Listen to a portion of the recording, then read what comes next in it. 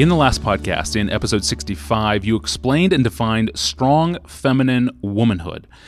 It seems like theology plays a really important role in this strength. Explain that more, Pastor John. What role does theology play in cultivating strong biblical womanhood? Absolutely. I did preach on that one time. Thank you, Nancy DeMoss, for having me. And my theme was Wimpy theology makes wimpy women.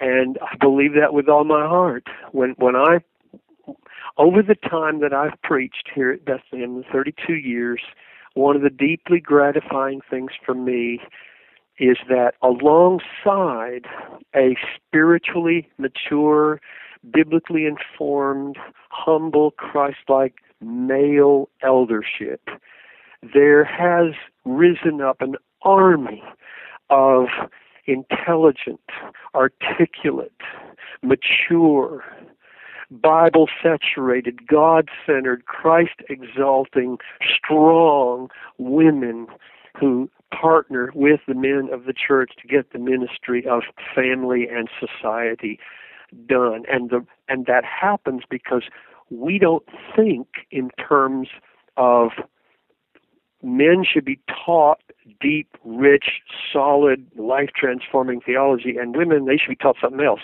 No way.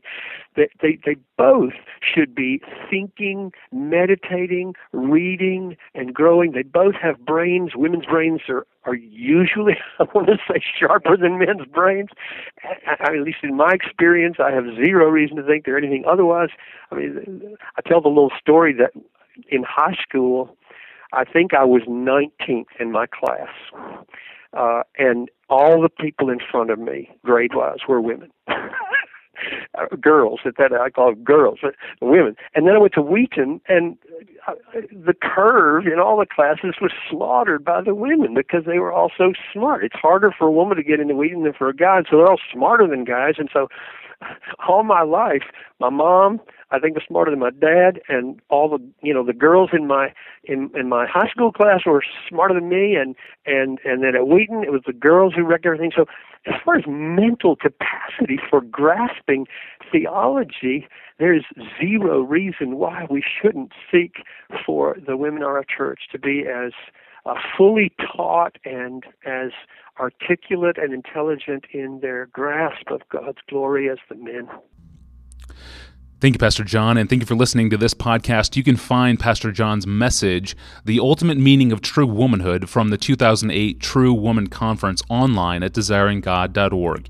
And I'll finish out this podcast with a 40-second clip from that message. Thanks for listening. Wimpy theology does not give a woman a God big enough, strong enough, wise enough, good enough to handle the realities of life in a way that enables her to magnify Him and His Son all the time. It's not big enough. Wimpy theology doesn't have a granite foundation of God's sovereignty underneath. It doesn't have the steel structure of a great God-centered purpose for all of human existence, including the worst of it.